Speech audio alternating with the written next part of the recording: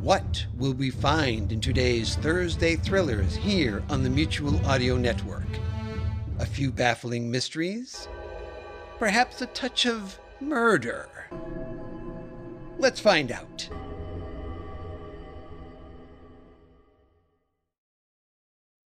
The following audio drama is rated PG-13, suggesting that children under the age of 13 should listen accompanied with an adult.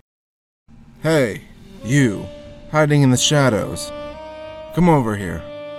I'm Frank Dixon, a private investigator. But it doesn't take a detective to know if you want to enjoy shows like Neon Shadows on Noir Tale, they need your support. If you go to patreon.com/neonshadowspod, you can do just that. But cold hard cash isn't the only thing you can give. The world's a tough place, I should know. So let's say you want to support your favorite shows, but you're not on the up and up. Well, that's easy.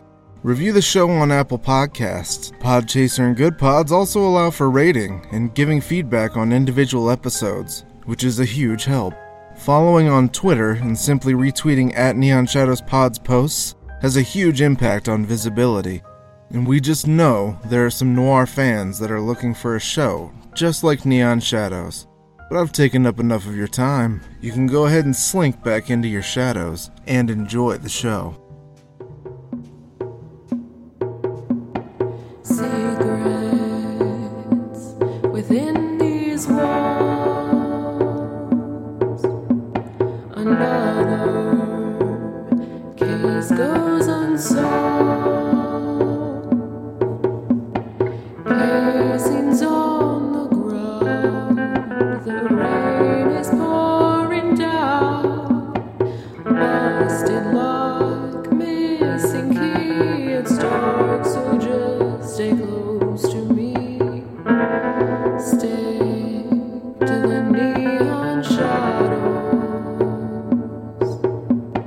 Stick to the neon shadows.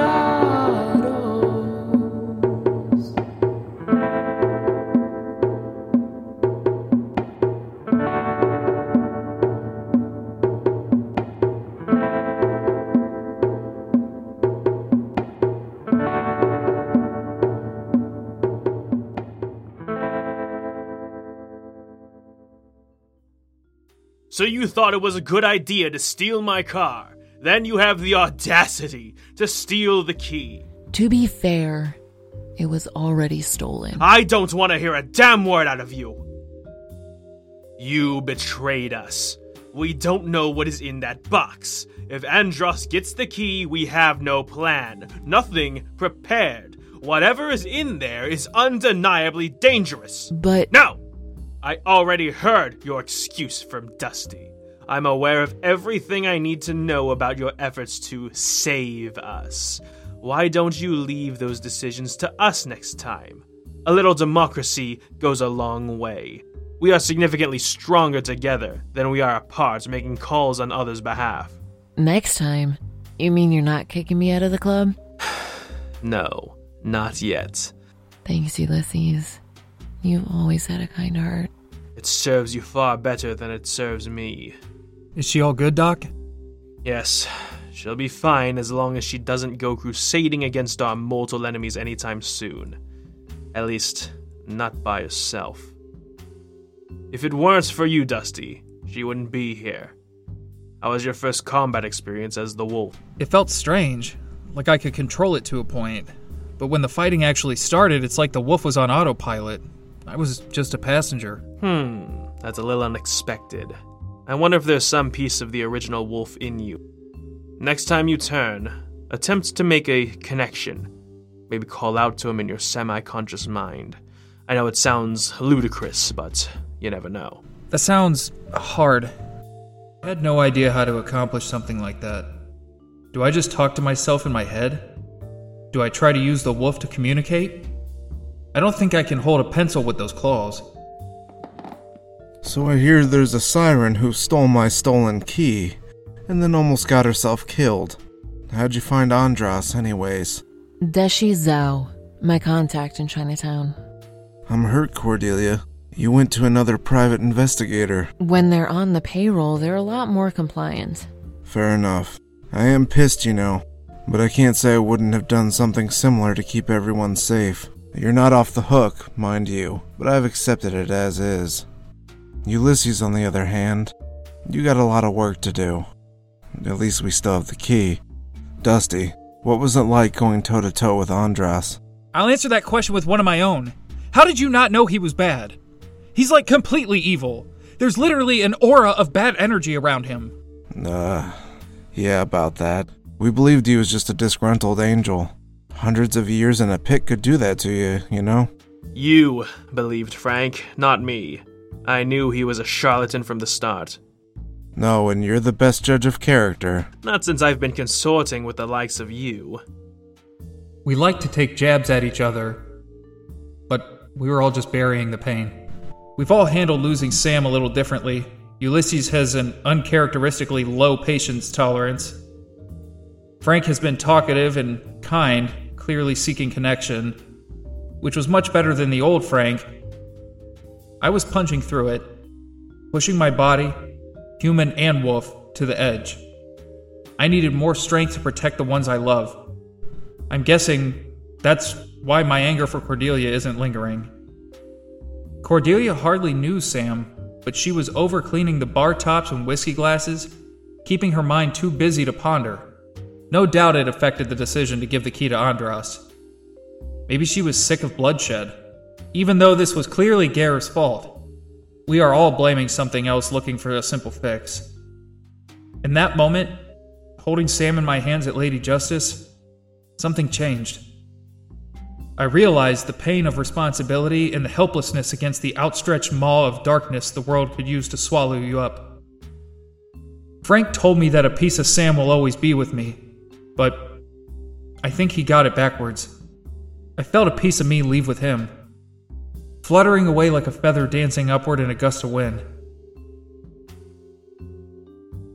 My sadness and reflection became rage.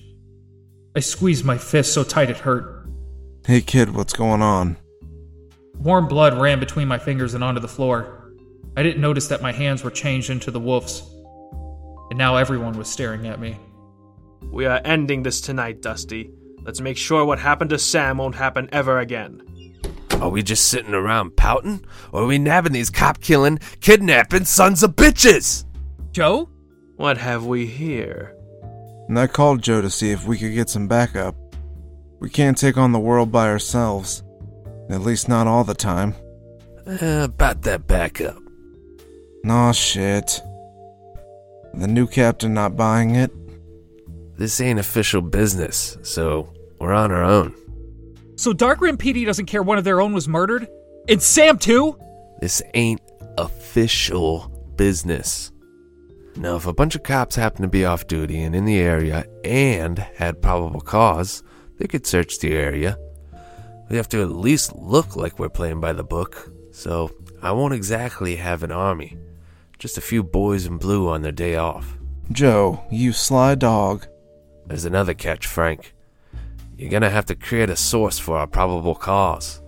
Phantom Corp owns half the town and the things in it. We have to make it look legit, or else this whole thing could blow back on us. And it won't be no early retirement. It'll be 3 hots and a cop for the foreseeable future. I think we can manage. Even if it's just a few men, it'll help substantially. So what's the plan, Joe? Alright, huddle up. And pay attention. We gotta do this right.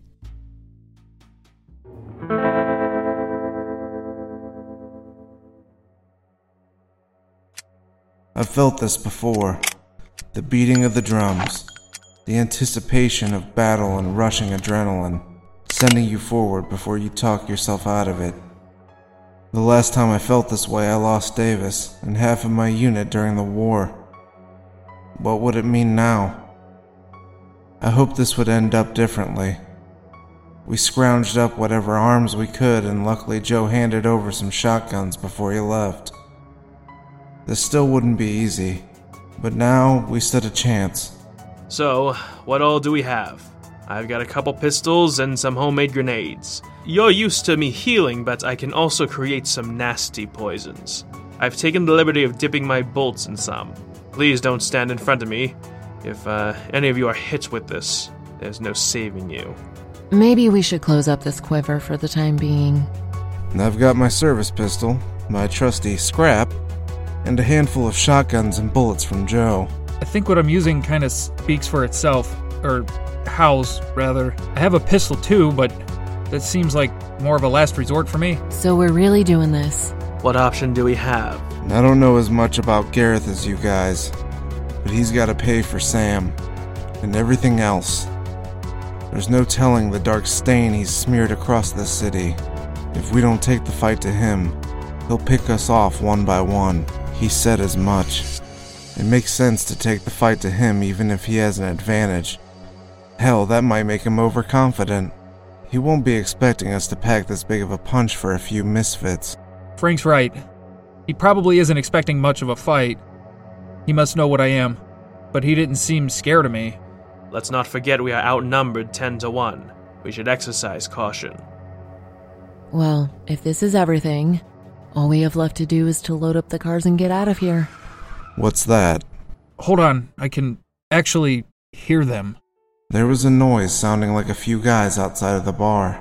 Dusty's expression turned sour, then horrified. He yelled for all of us to get down while his teeth grew sharp and features on his face elongated. After that, the world moved slow. Ulysses was still behind the bar and took cover. I flipped a table and sat behind it, pulling out my revolver. Cordelia was in the open looking out the window. Bullets ripped through glass and shards spilled to the floor. Their fire was concentrated on my end and swept towards Ulysses, heading towards Cordelia, who had no means of defense. Holes gave way to pinpricks of light, showcasing the dust kicked up by our ambush. Dusty was in mid-transformation, as he ran only half a second ahead of the lead punching through the walls. Just when Cordelia was gonna get shot, the wolf grabbed her and outran the bullets, diving into a back room. My heart only had time for a couple beats throughout all of it, but it felt like an anxious decade. Everything seemed real time again. Our friends outside put round after round into the building as if they had an endless supply of ammo. Is everyone alright? All good here. Dusty and I are fine, but we need to get out of here. There's a sewer access in the basement. It will take us right behind them. Maybe if we... Dusty, no, wait! The black blur seemingly understood what Ulysses had said and rushed past us to enter the basement. None of us could go after him. We were pinned down, and I looked at Ulysses, and we both knew we didn't have much of a chance. He nodded and crawled over to me behind my makeshift fort. So, what do we do? Just get ready. The second they stop shooting to reload, we run out there, guns blazing. Just try to get to them before they load up. Okay, I'm ready. After another barrage, the guns went silent one by one. As soon as the last gun stopped firing, Ulysses and I kicked open the front doors with fingers on our triggers. The men shouted, so they must have noticed us, shrinking our window of opportunity further. As soon as the doorway was cleared, we drew our pistols to a parking lot. Empty, beside the freshly slain corpses of mobsters. Gareth wanted to catch us by surprise, but it seems we were underestimated. A thick liquid dripped onto my head, running down my face. I looked up to see Dusty in wolf form perched above me, on an awning with an arm in his mouth. My God. Wow, we owe you one, kid. Though this will be a tough story to tell the police. The arm was tossed up and dropped down in a toothy gullet. The wolf licked its snout and chin free of bodily fluids and snorted. And I would be lying if I didn't admit that kind of freaked me out. And I had never seen Dusty in action like this, and it was a little disturbing despite all of the things I'd seen so far. Gripping the stone facade of the building, our lupine savior descended to the ground, changing back to the well-adjusted young adult. We better get going. I don't know how many more of those I have in me. Yeah, let's grab Cordelia and get going. So how does that feel, when you're ripping limbs off of someone while they're still alive?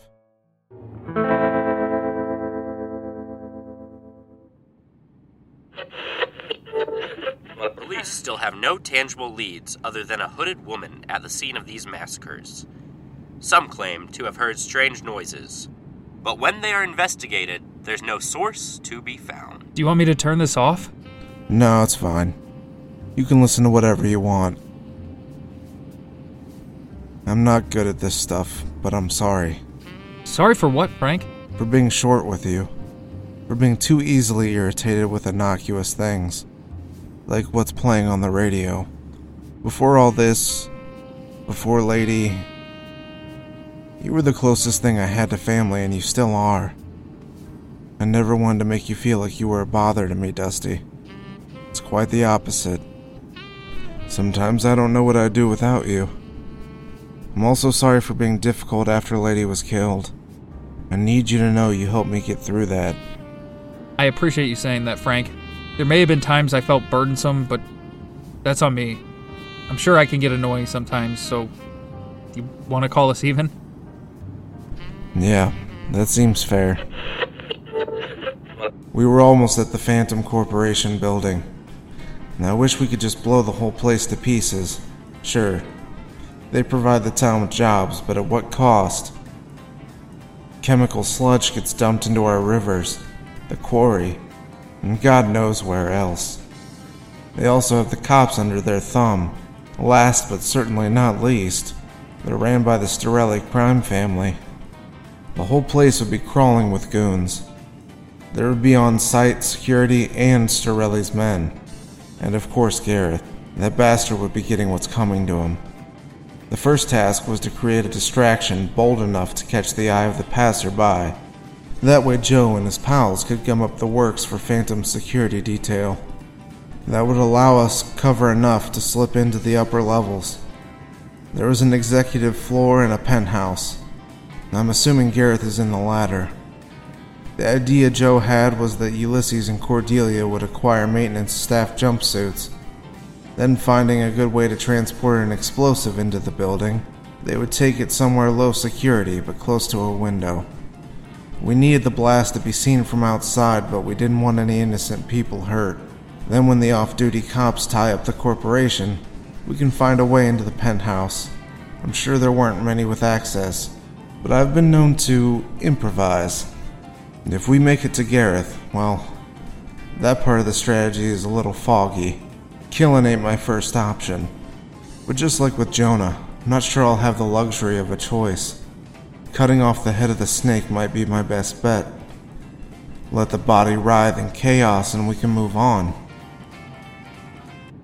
I pulled into the extravagant parking lot. Those assholes probably tore down a park to put this here. Well, we're here. Dusty stared towards the top of the high-rise, stone cold. You've gotten braver, kid. If this happened last year, you would have pissed yourself. I won't deny it. I would have certainly sat this one out. But staying out of this one is impossible. I have to see this through. Let's get into positions. We need to all trickle in separately. It'll help us avoid security until the fireworks start. Okay, I'm ready. Well, stranger, we appreciate you stopping by to spend some time with us in the shadows. If you want more Neon Shadows, head over to @NeonShadowsPod on all social media, and check out our Patreon. That's patreon.com/NeonShadowsPod. Subscribe to us on Apple Podcasts, Spotify, or wherever you listen. The cast of this episode was Dusty Willis, voiced by Dan Faulkner, Cordelia, voiced by Amber Wren, Frank Dixon, voiced by Ian Knowles, and Ulysses, voiced by Sean Goodrich. The theme song is Neon Shadows, performed by Amber Wren, written by Tyler Brown and Ian Knowles. Neon Shadows was created and written by Ian Knowles. All rights reserved. Copyright Blunderbuss Studios 2021. Reuse or reproduction of our content is strictly prohibited.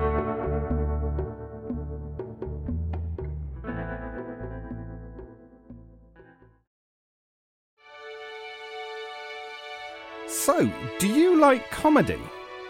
If you do, then Friday Follies might be just the feed for you.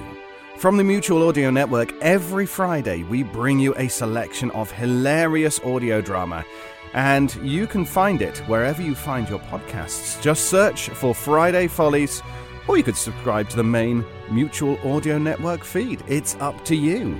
Find us there.